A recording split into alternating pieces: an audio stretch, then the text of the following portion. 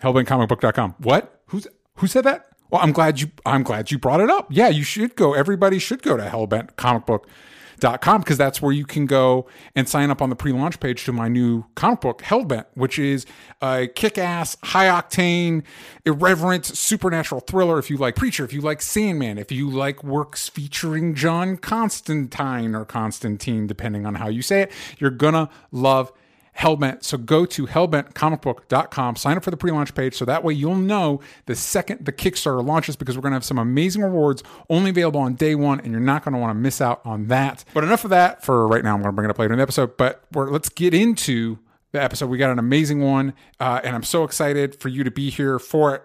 Let's go. Hey, everybody. Welcome back to Only Stupid Answers. This is a show where we like to talk about movies, TV shows, comic books. My name is DJ Wooldridge, and with me today to talk about our subject of Westerns and Black Cowboys is Zarin Burnett to talk about his podcast, Black Cowboys. Zarin, introduce yourself to the kids at home. For anybody that's not familiar with you, let them know who you are and where they can find you. Thanks for having me on, DJ. My name is Zarin Burnett. I am a journalist. I've been a writer for a long time online. You can find me on Twitter at Zarin3. I've written for Mel Magazine for a number of years. I've written a lot of essays for Medium. I've written for Playboy for a number of years, and I have kind of bounced around online following my interests, which tend towards crime and historical reconsiderations and cultural evaluations and entertainment criticism. So it just kind of ranges. It's mostly perspective journalism, I'd say.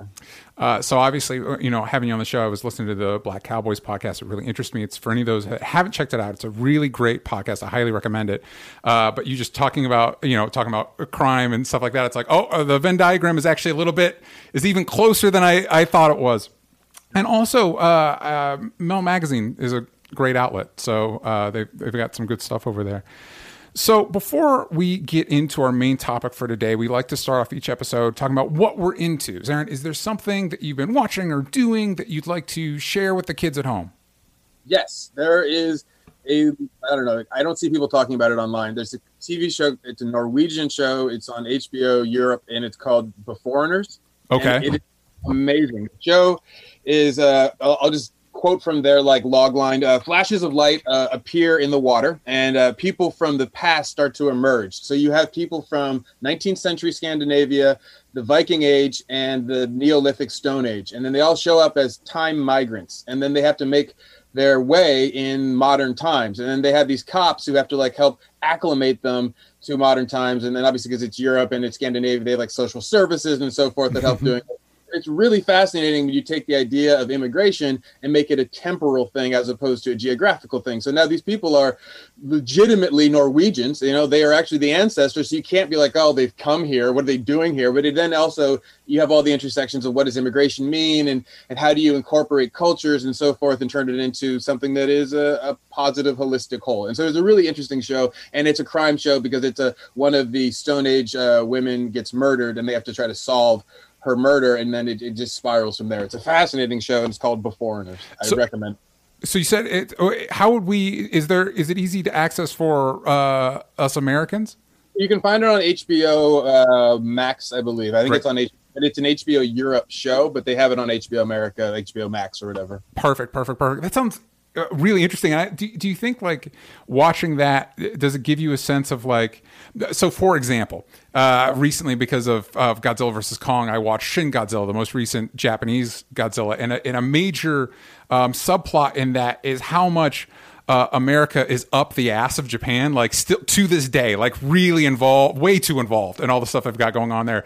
And as a dumb American, I was like, oh God, I didn't know. You know what I mean? Watching the show, does it give you a sense of you talked about social services, a sense of hey, actually it's not too bad over there, or vice versa? No, definitely. I mean, I've traveled a lot in Europe, and I really like Northern Europe for how they create the values of life being important to they make it central to public life, and they make it central to government life. They make it central to home life. Everything about life, as opposed to say property or acquisition of stuff, is what's given an emphasis. So you see that with the kind of modern push away from that, which is oh, I want things. I want to have capital and money and a good job and these status things. And then you see also the time migrants, their values are so old. And then you see the people who live now start trying to fall back and become. So one of the people that one of the characters, their ex divorces okay, I guess it would be their ex, but their partner divorces them, becomes their ex, and then marries somebody who's from the Victorian era because they like that lifestyle better. So you can see like that conversation that Europe always has now stretched out over time. And it's really fascinating seeing like, where do you put the value of life? Is it in, these, like, they just like sitting there with their tea cozies and being quaint, and like, that's the rhythms of the life they want. And I appreciate that conversation, because I think too often we tend to think that there is not one way to live, but there is a thrust of life that I like to consider all the possible ways we can engage with our time on earth. And there's just a really neat way of doing it, in a very poetic way of doing it, without having to like put a lot of weight on that message, and instead just playing with the idea, which is, I thought, really nice. But mostly you have the crime compelling you through the story. So it's this light, playful, theoretical idea on top of these really heavy, really urgent, issues of crime, which is like, why did this person have to be killed? Yeah, I like that a lot. I'm definitely going to check it out. That sounds really interesting. And I also like the idea that, like you were touching on there, I think a lot of times when we look back at the past, it's like, well, they'd much rather be doing what we're doing. Mm-hmm. And it's like, well, in some cases, yeah, I mean, sure, we've progressed in certain ways, like indoor plumbing's great, sure. But not necessarily, we put that on, and it's like, yeah, but they had their own thing going. Like, they didn't, you know what I mean? Just because they're coming here doesn't mean they would embrace all the things that we've embraced. Like, we've lived through the history. It's like the frog in the, what is it, the frog in the pot? You know what I mean? Like, the temperature raised, and now we're here. So that's really interesting. So why do you think, what do you think separates, you talked about a little about going to Europe and their values. What is it about us as Americans? And I feel like this might touch a little bit on what we're going to talk about with Black Cowboys. Why do we view those things differently when it comes to like our family? Like, you talk about the people in the show, Beforeigners and stuff like that, wanting the capital, the stuff like that. And a lot of that, I feel like a lot of that comes from here, from us. Maybe that's not true, but that's what it feels like. Why do you think we're different in that way? What is it about the way that this nation has come about? Sorry, this is a big ass question. You just tell me about Beforeigners. Let's take this from like the inverse, which is, why did the New World come about, right? So you have like the Ottoman Turkish Empire is holding down the old Eastern Empire of Rome, right? And then they sack Constantinople, and suddenly now you can't go and get all the spices you want to get from India and China and the rest of Asia, right? So now Europe has to find a way to do this, and that pushes them ultimately into the New World. So this one limitation of trade causes this huge expansion that ultimately changes the whole history of the world. Now, because of that, when you get into why do the people come here, it was always opportunity, and it wasn't community. It was individualistic opportunity. People came to America to better themselves. Now, you do have the religious people who came here with community in mind, and we talk about them, but ultimately, I think most of the American cultural thrust comes from this idea of the individual, being able to be free of having to pay for taxes and expensive European wars, and having to be free of persecution or repression and so forth, having to be finding a way to get free. And by getting free, they break away. And in breaking away, then you go, I want to articulate the world and its values for myself. And so we've done that. America's really good at that. And that's what we've sent out to the world, is this message of, I want to be like an American, which means you get to articulate for yourself how you want to be, free of tradition, free of family structures, free of these things that have been limitations for a lot of cultures, but ultimately are also their keys of strength. Because like in a lot of Asian cultures, you notice that the first name comes last when you say a name. That's because the family is important more so than the individual. It's a very subtle thing, but it comes through. And in the West, it's the opposite.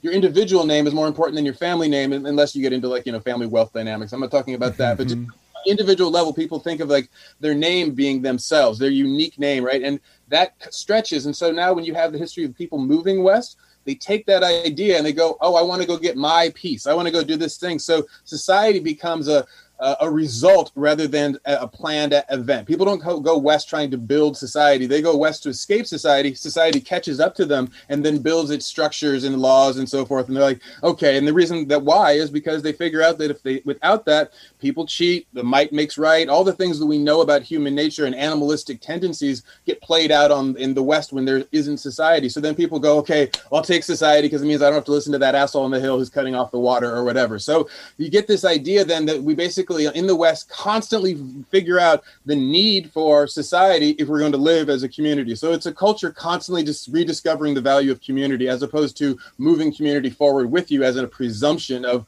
what is human life, which I think is much more true of the old world and the East. Yeah. I think that's really interesting, and I think that's actually a really solid segue into what we're talking about today. So for those that don't know, tell them what Black Cowboys is. Tell them about your podcast. So Black Cowboys is a show that starts with the little known fact that 1 in 4 cowboys were black was black. And the fact that they were black is important for a lot of reasons, but also the fact that it's not known is important for a lot of reasons.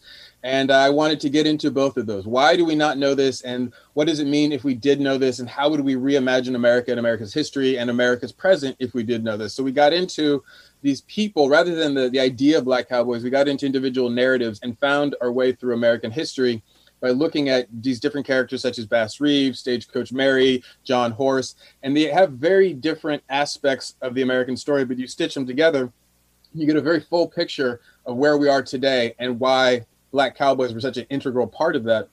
And also, they're compelling, amazing American stories. Westerns have the aspect of both myth and adventure and action, but then also this sense of like constantly debating what is freedom, what is justice, what are these elemental things that we think about usually in prosaic or sometimes poetic terms, but mostly in grand terms. And these are in immediate, urgent terms. So to combine the history of Black America with the urgency of the West, I thought would be very compelling. And it's been borne out. A lot of audiences members, they send me emails or messages saying, I didn't know this, but also this is so riveting. I want to know so much more, because it basically makes the history come alive. And that was the goal, was to allow people through essentially what I call audio movies, experience the West, and then I have their imagination take them the rest of the way there. So that way they're curious to learn more on their own. So it's kind of a starting off point, if that makes sense. Yeah, absolutely. And I love it. I'm actually a big fan of the Western genre.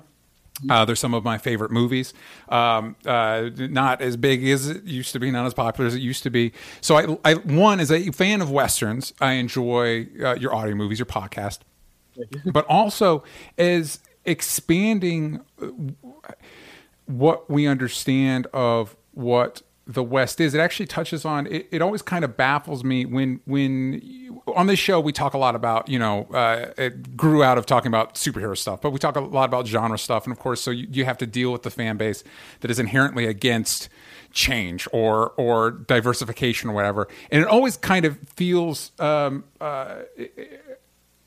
it doesn't make sense to me. Like, it feels like you're self-inflicting, you're damaging yourself if you're a fan of the genre, because you're just getting more stories from more different perspectives. It's making a richer experience. So even if you're against whatever, as a fan, you should be able to at least embrace this, because it's providing you the broadening of the story. So, you look at something like, I've been really enjoying the show Warrior on HBO Max, which takes place in, I think it's the late 1800s San Francisco. It is quote unquote based on the writings of Bruce Lee. It features a primarily Asian cast.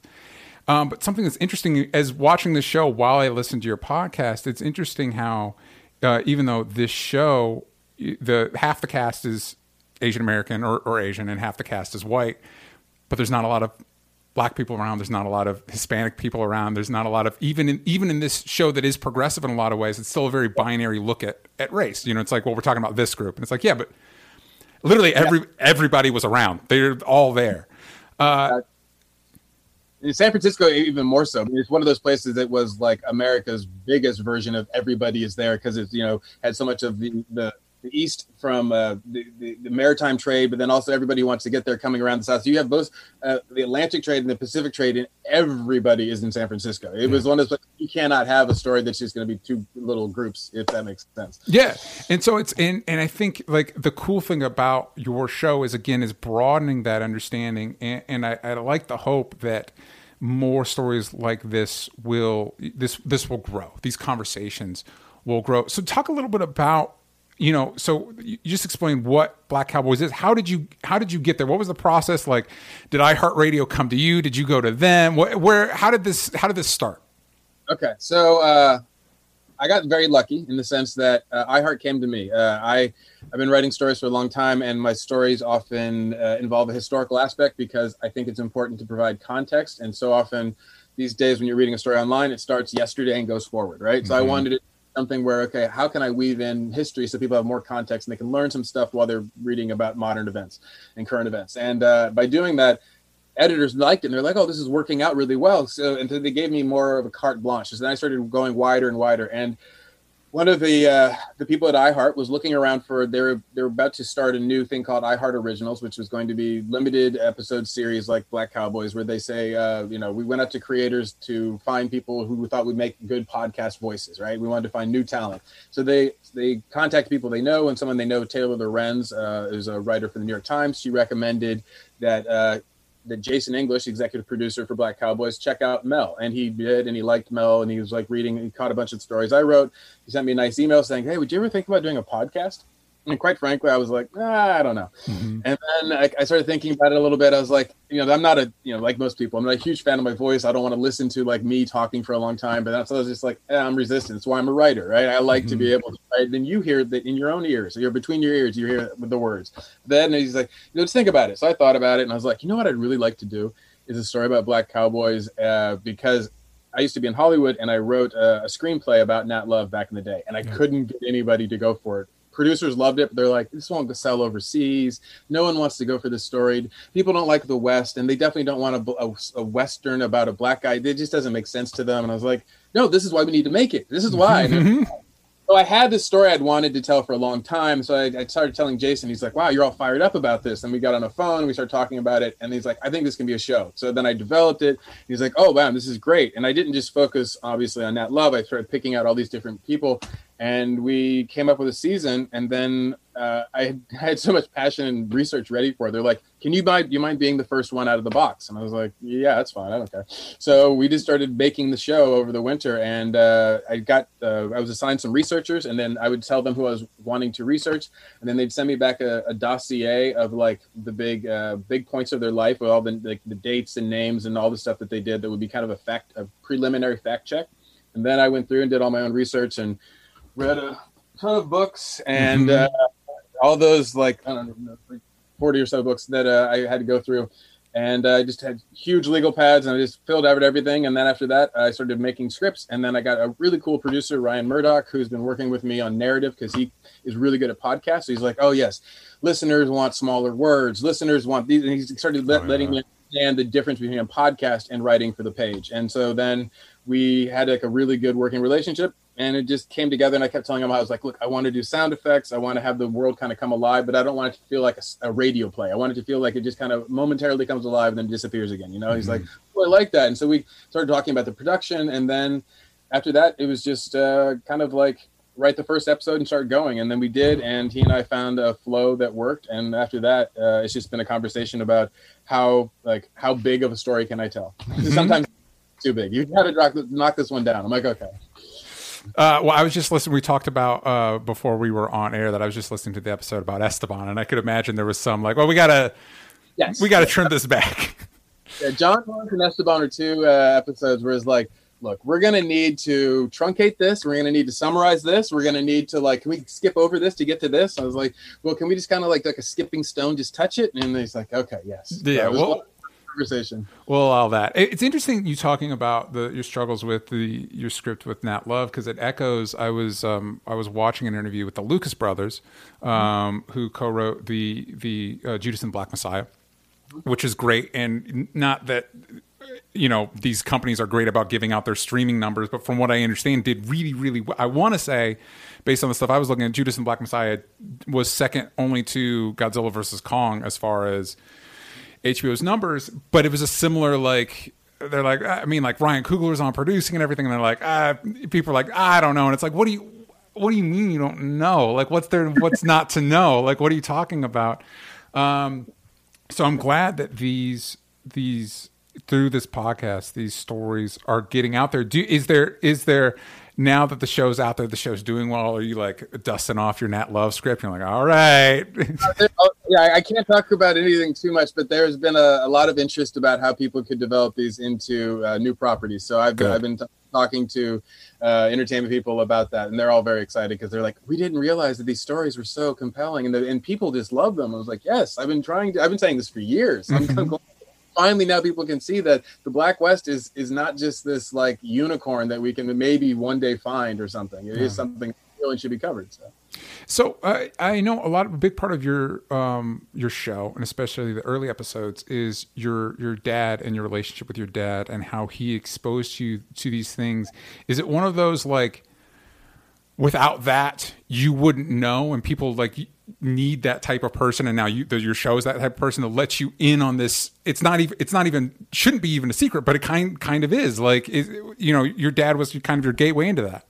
Well, I would definitely say you need a gateway person, because it's like opening a door you didn't know was there. Yeah. So in that sense, once that door is open, then you can go exploring it on your own, but you don't know to open that door. And so my father, for me, I was very young when he did it. He showed me and did it as a protective, like my father would always tell me bedtime stories. So it was very much like a merging of my imagination and my self-confidence as a little boy. So he told me things to a picture, and then I could picture myself doing them, but they were real. So I had a much bigger and richer story of America to move into as I grew up, right? Yeah. But by doing that, my father gave me something that I also then wanted to give to others, because not everybody's going to have that person in their life. And this isn't something that we should have to do one at a time. This is something...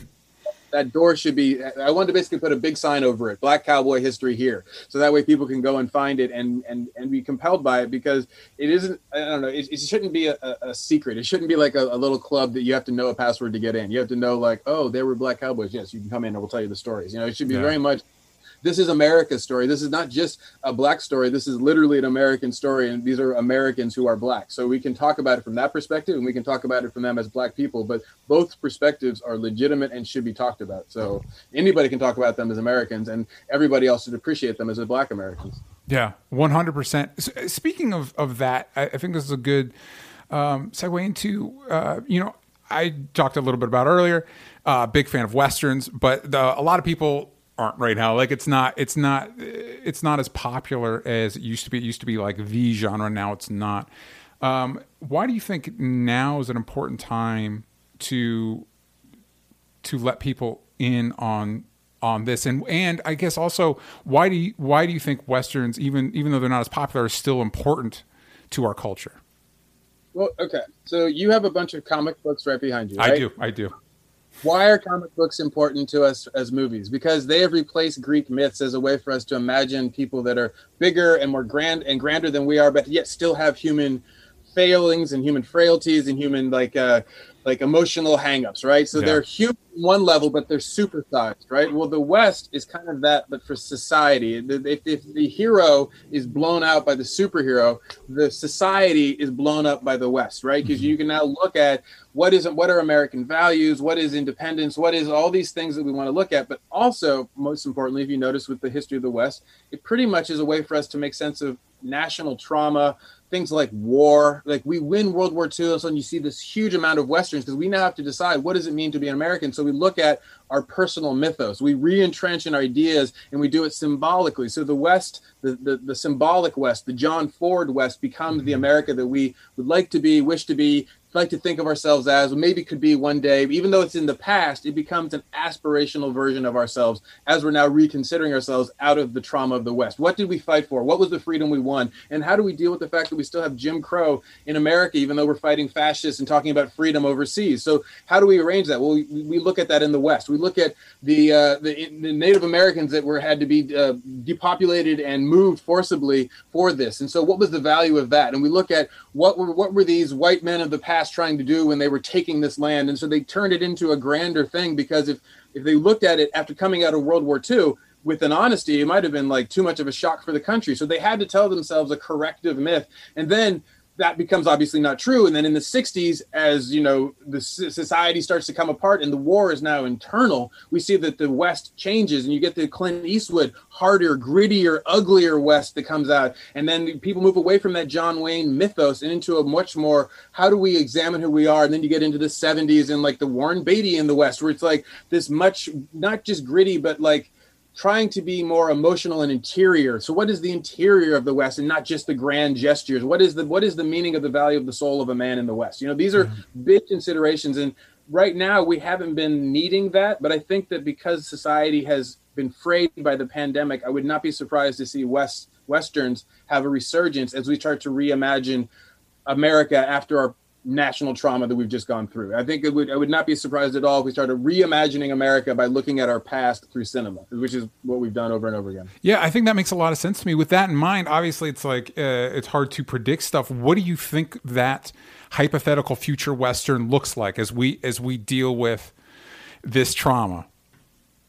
Yeah, I think there's going to be a lot more like first contact stories. You know, people like dealing with populations running into Native Americans who have never dealt with Europeans or never dealt with people from the Asian extractions. Right? I think there'll be much more stories of like, Karen Joy Fowler has a story about a first contact story, a novel where Asian populations in the West in San Francisco meet up with Native Americans. And that's not a story we typically imagine. Like, imagine like an Asian gunfighter going out and getting lost in Nevada and being saved by a Native American tribe, and them getting together and going on some quest for some lost gold or whatever. We don't ever see those Westerns. So I think we'll start to see that as now we can go, wait a minute, it doesn't have to be a white cowboy, and it can be anybody who is in the West. And then we can look at what those stories were like. And I think that now that the palette has been refreshed in a way that we haven't, ever really seen, it'll be really fascinating to see what creators come out and go, okay, I want to tell a story of a samurai who gets brought over to the West and then decides to stop being a samurai and becomes like,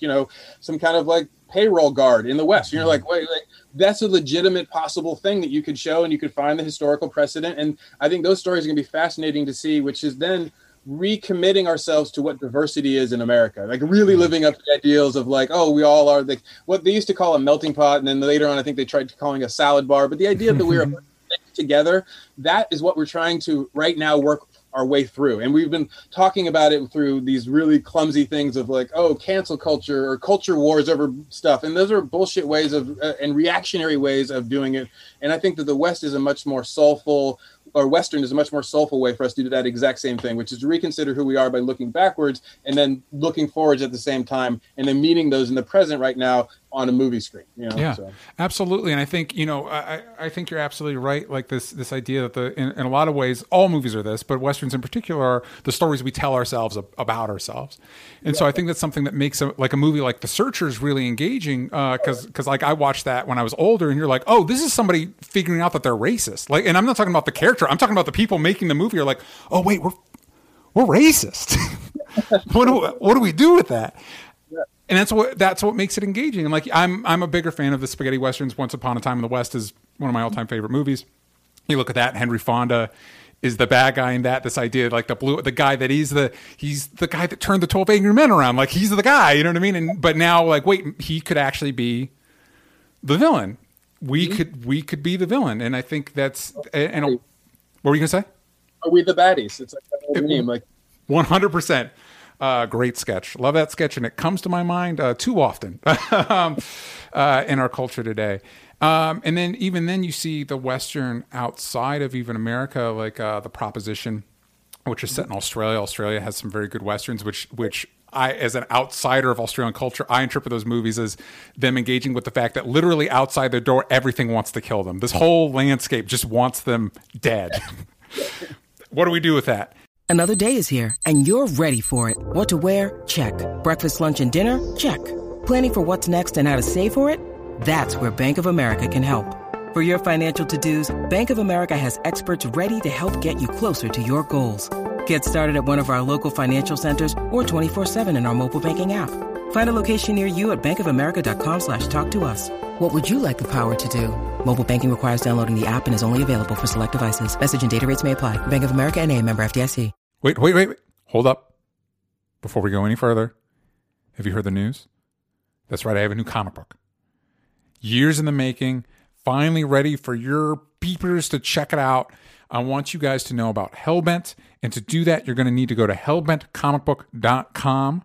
All right. That'll take you to the Kickstarter launch page where you can register and you can be notified when the campaign launches. That's important because there's going to be some rewards that are exclusive to the first day. You're going to want to be there day one so you don't miss out. And the best way to do that is to go to hellbentcomicbook.com and register. Hellbent is a supernatural thriller that's similar to some of my favorite comics like Preacher and Sandman. So if you're a fan of those stories or just a fan of kick-ass characters fighting demons and cults and all of that stuff, you're going to want to go to hellbentcomicbook.com to register so you can be one of the first ones to hop on that Kickstarter. Also, you can check out a behind-the-scenes discussion with my co-writer, Jana July, and the artist Heather Vaughn by going to patreon.com/Only Stupid Answers. So give that a listen if you want to know more about the process of making comics. But before you do that, go to hellbentcomicbook.com and register. God damn it. Do it. All right. Now back to the show. You talked a little bit about first contact with Native Americans. I've got a couple questions with that. I will say I didn't talk to you about this before we went on air, but it was on my mind because I was just listening to the episode of Esteban. And you kind of talked about, for those that go listen to the podcast episode if you haven't, but for those that haven't, basically there's when did the expedition take place?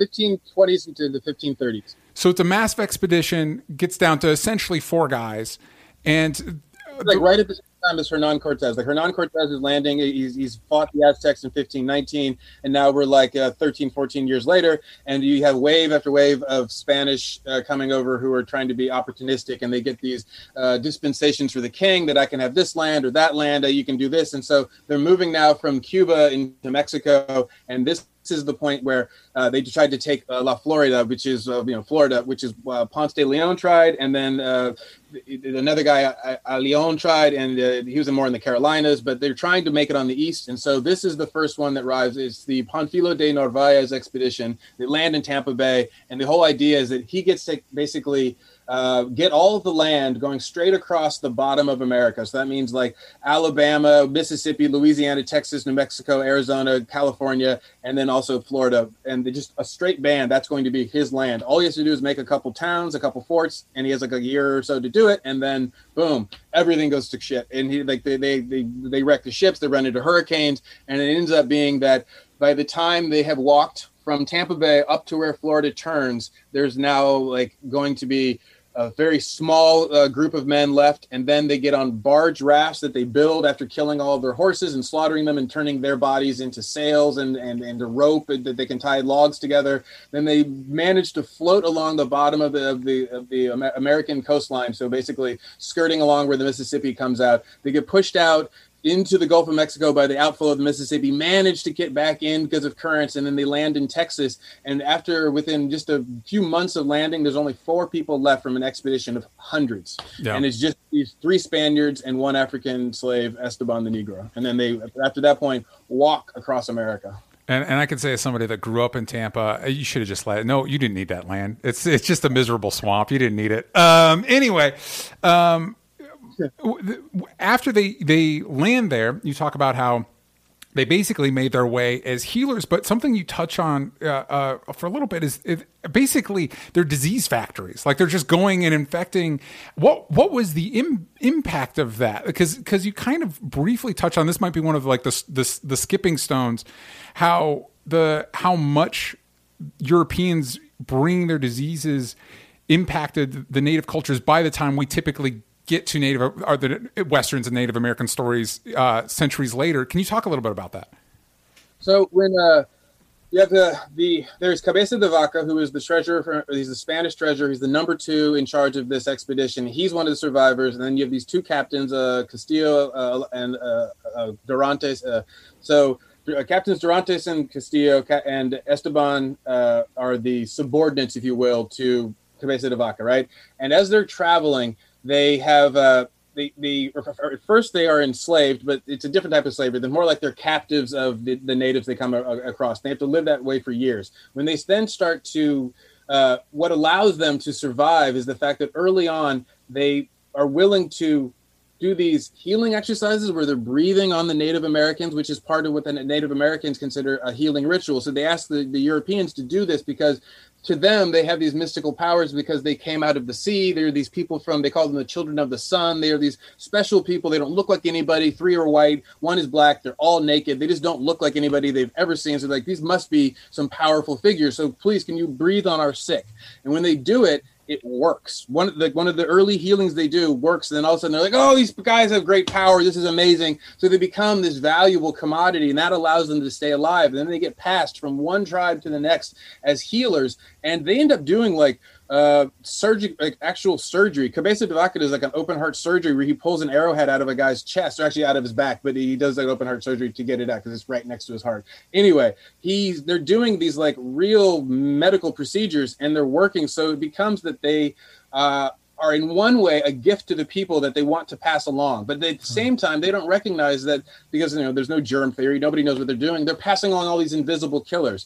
And at this time, it's a hugely populated area. Cabeza de Vaca constantly notes how many people they see, how many well-traveled paths, how there's like highways of trade going through North America, crisscrossing ways going down to South America. And they're clearly trading things that you can only get down in South America, copper and different tropical bird feathers. And so there's this hard physical evidence that these people have an intercontinental trading network, and it's hugely populated. There are cities that he describes, and then because of these early Europeans like Cabeza de Vaca and Esteban, the African, but they end up passing on diseases that by the time that the Europeans, the non-Spanish Europeans, so basically the British, the Dutch, the French, when they start arriving on the Atlantic seaboard, almost 90% of the population is gone. By the early 1600s, 90% of the population that the Spaniards would have encountered is gone and decimated. So when they get there, the English talk about how there's these empty woods and this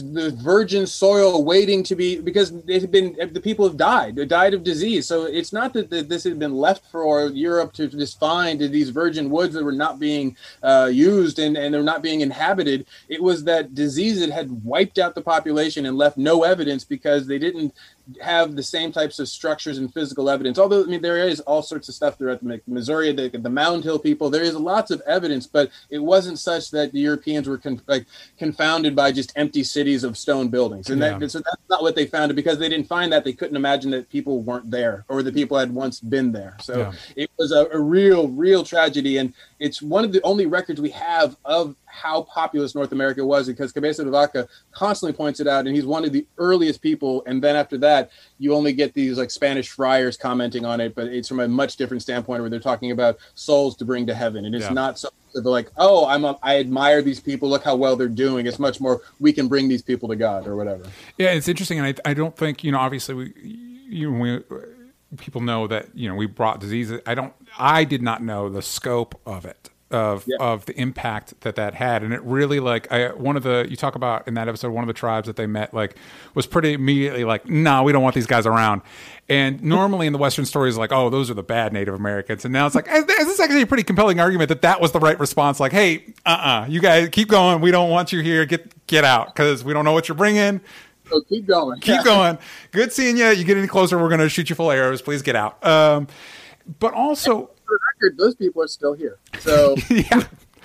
So hey, something that I really like about your show is that you don't sugarcoat it. You don't sugarcoat these people. You engage with them as people, flaws and all. And specifically, I think listening to your show, where that comes to the forefront the most is with their interactions with Native peoples. Oh yeah. Talk a little bit about not only the dynamics there in the history, but when you're researching it, your feelings about all that. That's a really good question. So I have some Native ancestry. It's limited. I would never go and say, oh, I'm Native, but it has always been something that's been in this family, and we very clearly know where that Native blood is. So it's been something that I feel that even when I was young, Native efforts to stay alive and to get their progeny forward, it ultimately resulted in me.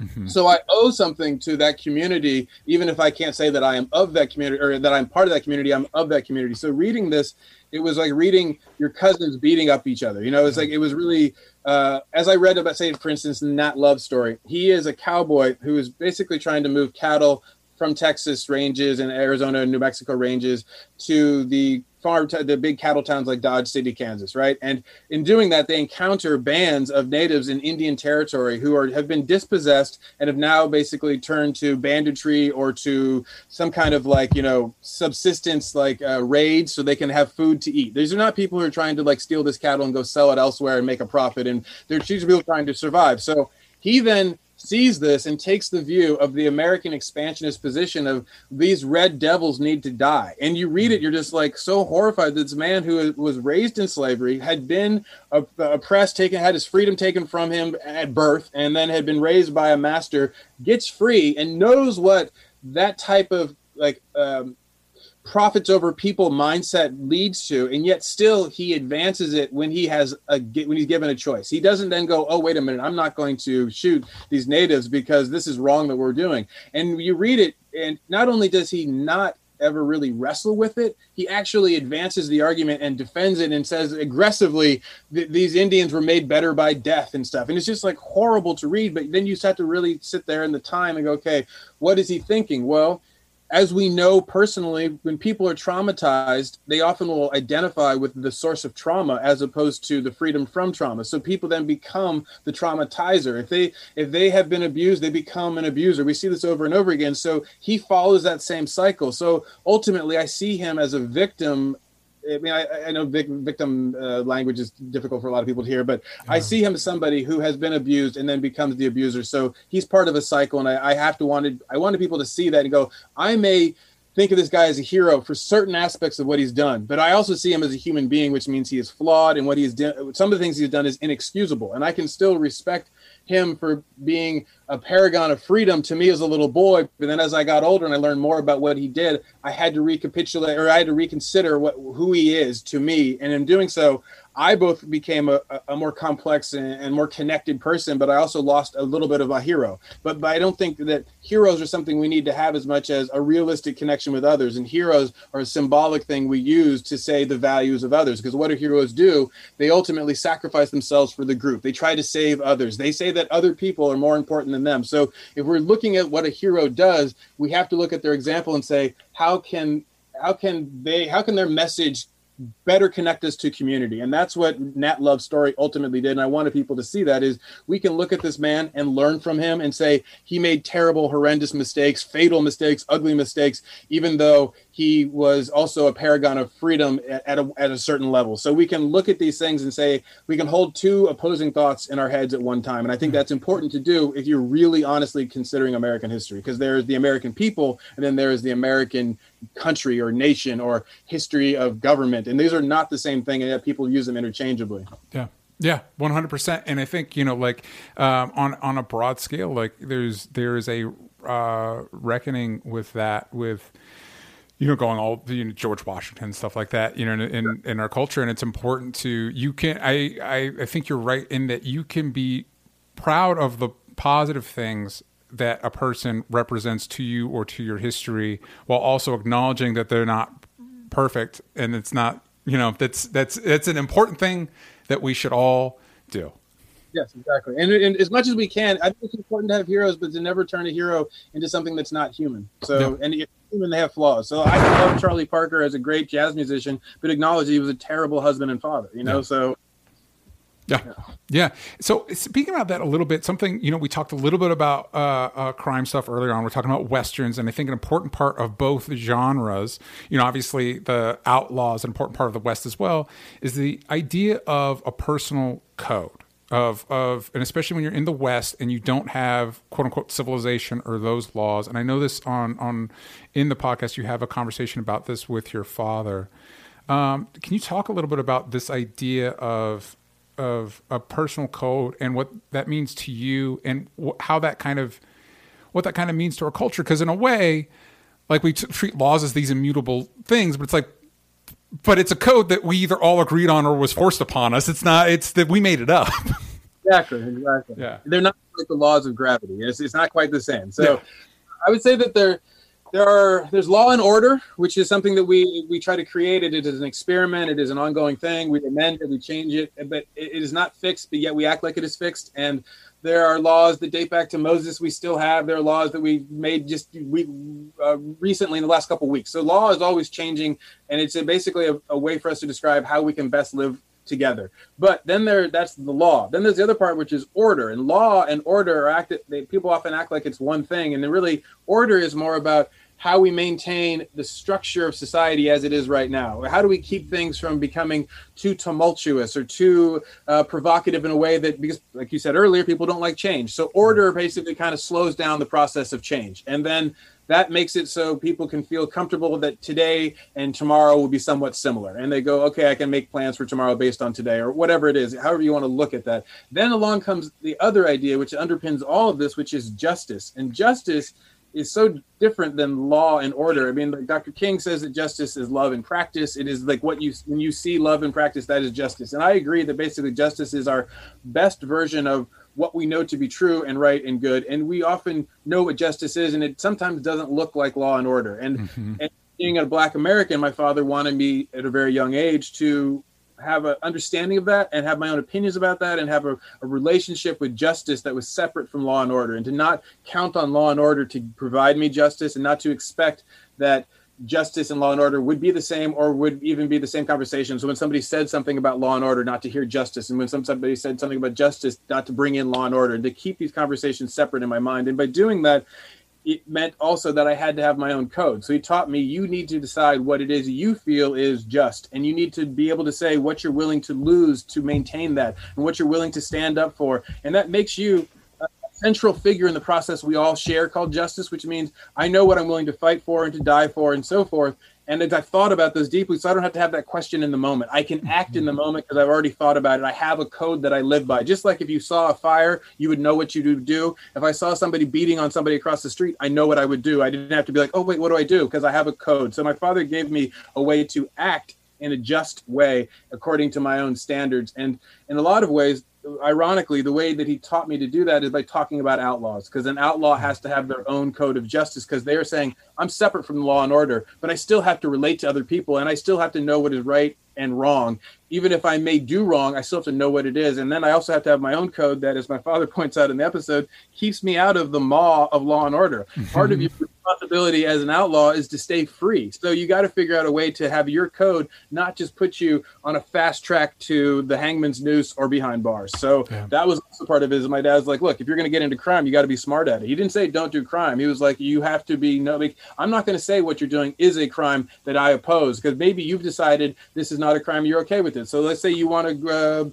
grow pot, right? At the time, that was illegal. So I was like, yeah, I'm doing it. He's like, well, you have to be smart about it. And then he didn't have a problem with it because, he smokes pot, I smoke pot. It was something we both agree is a good and right thing to do. So then it would be, how do you be smart about it? So for us, it was the justice part was, it's wrong to say something like a plant could be illegal. Now, we're not going to go and fight about it. We're just going to do our thing and try to do it in a way that doesn't impinge upon anybody else. So I'm not out in front of my house smoking a joint, watching the kids walk to school, because that would not be fair. That means now I'm breaking my code, which is anything I do should not impinge upon somebody else's sense of freedom and justice and so forth. And so it is very much a way of if you think of justice as traffic, it's a way to negotiate your car without having to need the white lines on the road to tell you where to be. Yeah.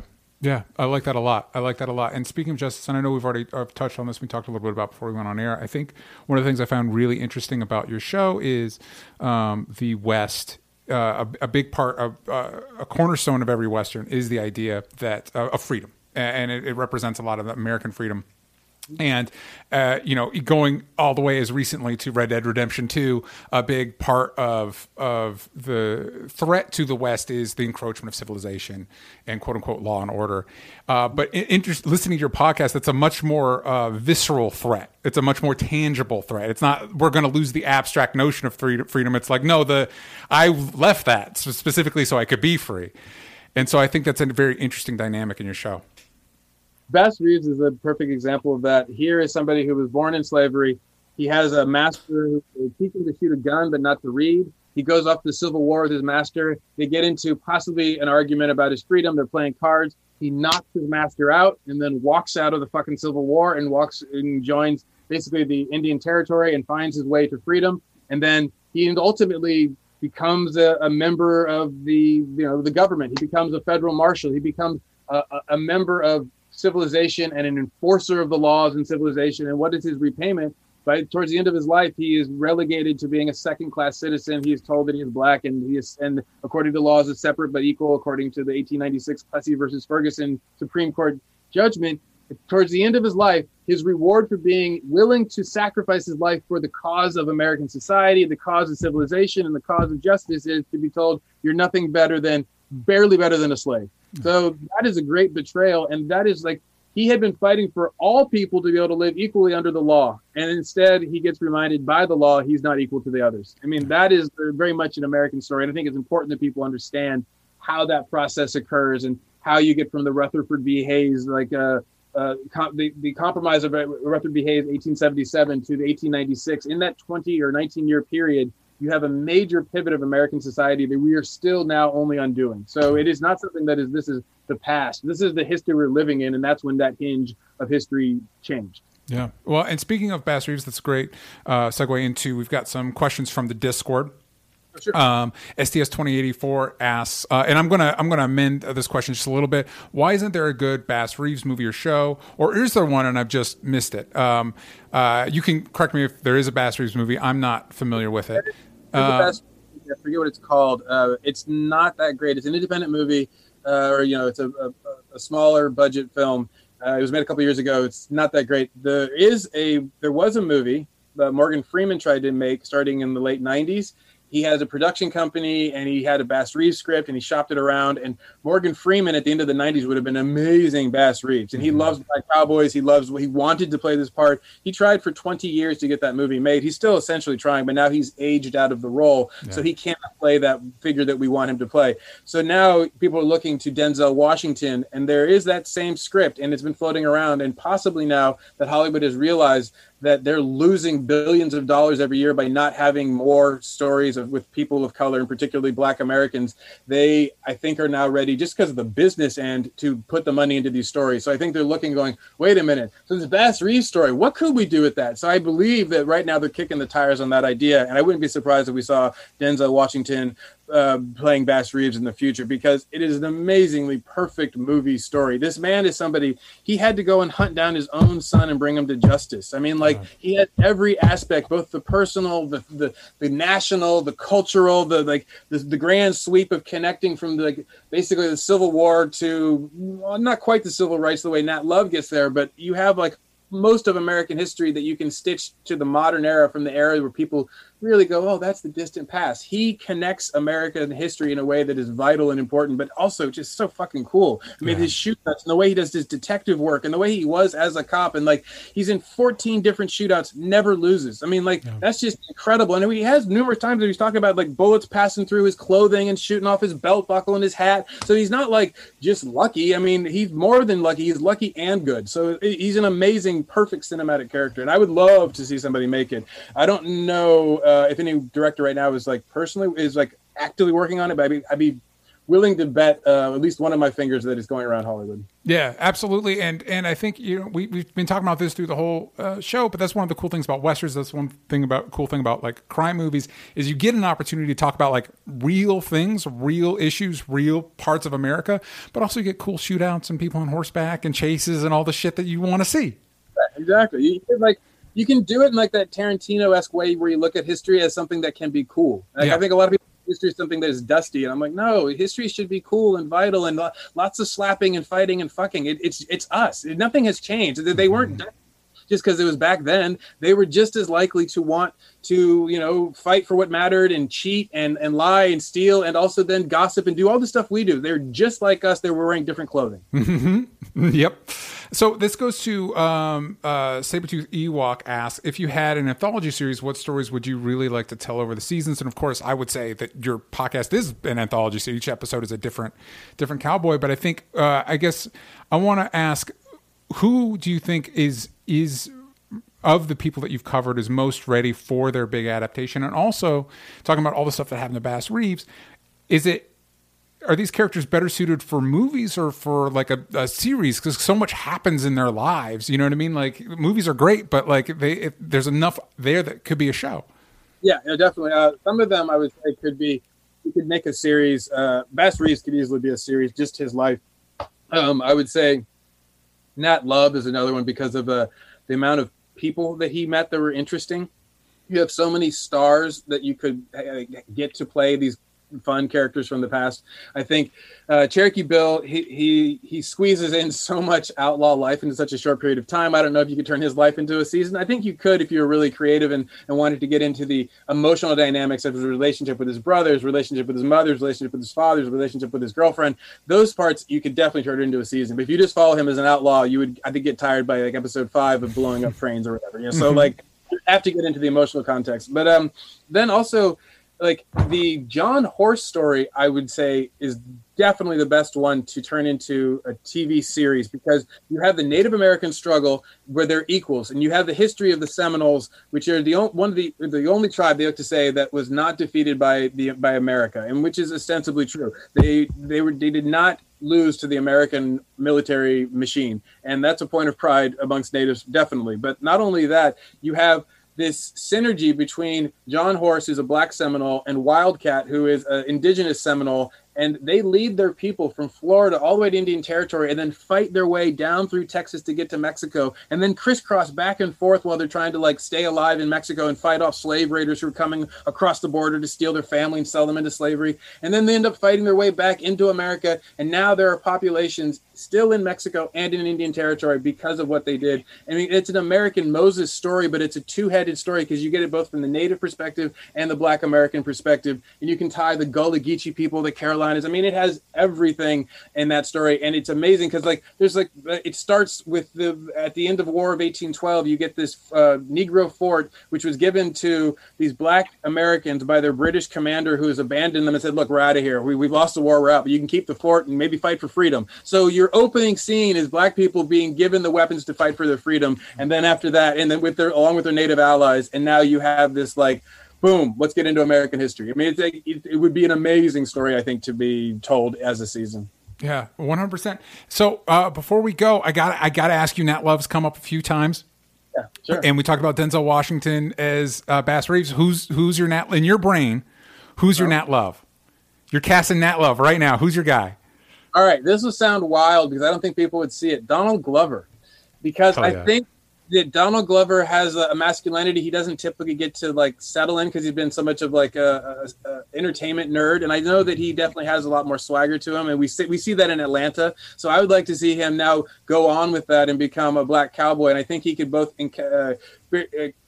he could conjure up the fun that Nat Love has because he's kind of full of himself, but at the same time, also I think he could be serious because I don't think we get to see, except for in Atlanta, how Donald Glover can sit there in a moment and be still or be silent. And I would like to see him do that as a black cowboy. I think that would be fantastic. I agree.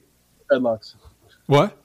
I think he'd look cool with dreadlocks and a cowboy hat. Yeah, man. And also, like, yeah, I can buy young Lando Calrissian as a black cowboy. Like, I can totally see it. Yeah. So before we go, any final thoughts before we wrap up today?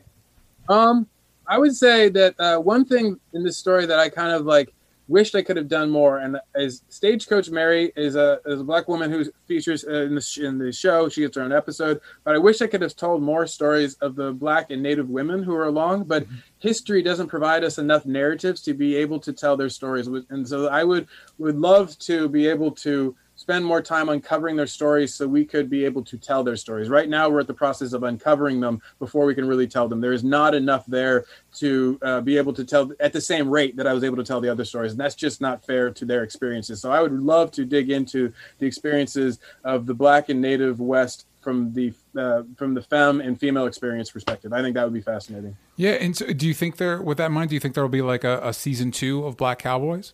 Yeah, well, we're talking right now. iHeart and I, we're talking about a season 2. We have it set up. We just haven't decided if it's going to be a season 2 of Black Cowboys, or if we're going to take the theme and move it. There's been discussion about doing something about Black Explorers or Black Mariners, Freedom on the Sea. So we're looking into a couple different approaches. That's amazing. Well, I look forward to any and all of it. For anybody at home that has not checked out Black Cowboys, I highly recommend it. It's wherever, if you're listening to this podcast, it's wherever you listen to this, it will also be there. So go check it out. TJ, in 2 weeks we have a show on Black Cowboys, on the legacy of cinematic Black Cowboys. It was supposed to go this week, but we had an issue with like getting all the rights and everything we wanted to do, because there's a lot of like actual film clips. But it focuses on Herb Jeffries and Woody Strode, who are two fantastic Black Cowboys I recommend people look into, and definitely check out that show if you want to know more about cinematic Black Cowboys, because we get into the whole history of the Black Cowboy on film. Yeah, and that's I'm really looking forward to that, because it's something I wish we could have talked about more. Yeah. And it's a bummer too, because they exist, especially like around the time of blaxploitation. There was a lot of westerns that were a part of that movement, and it's I look forward to checking that episode out. But again, thank you for coming on the show. Remind the kids at home where they can find you. You can find me at Zarin3 at Twitter, and then you can find Black Cowboys, as you said, wherever you listen to podcasts. Yeah, and you can find me at DJ Talks Trash. You can follow this show at Only Stupid Answers everywhere that matters, but on Twitter you're going to want to yank the vowels out of stupid. Please give us 5-star reviews and share and like and subscribe and all that stuff. We appreciate it, and we'll see you all next week. Bye, everybody. Thanks so much, DJ.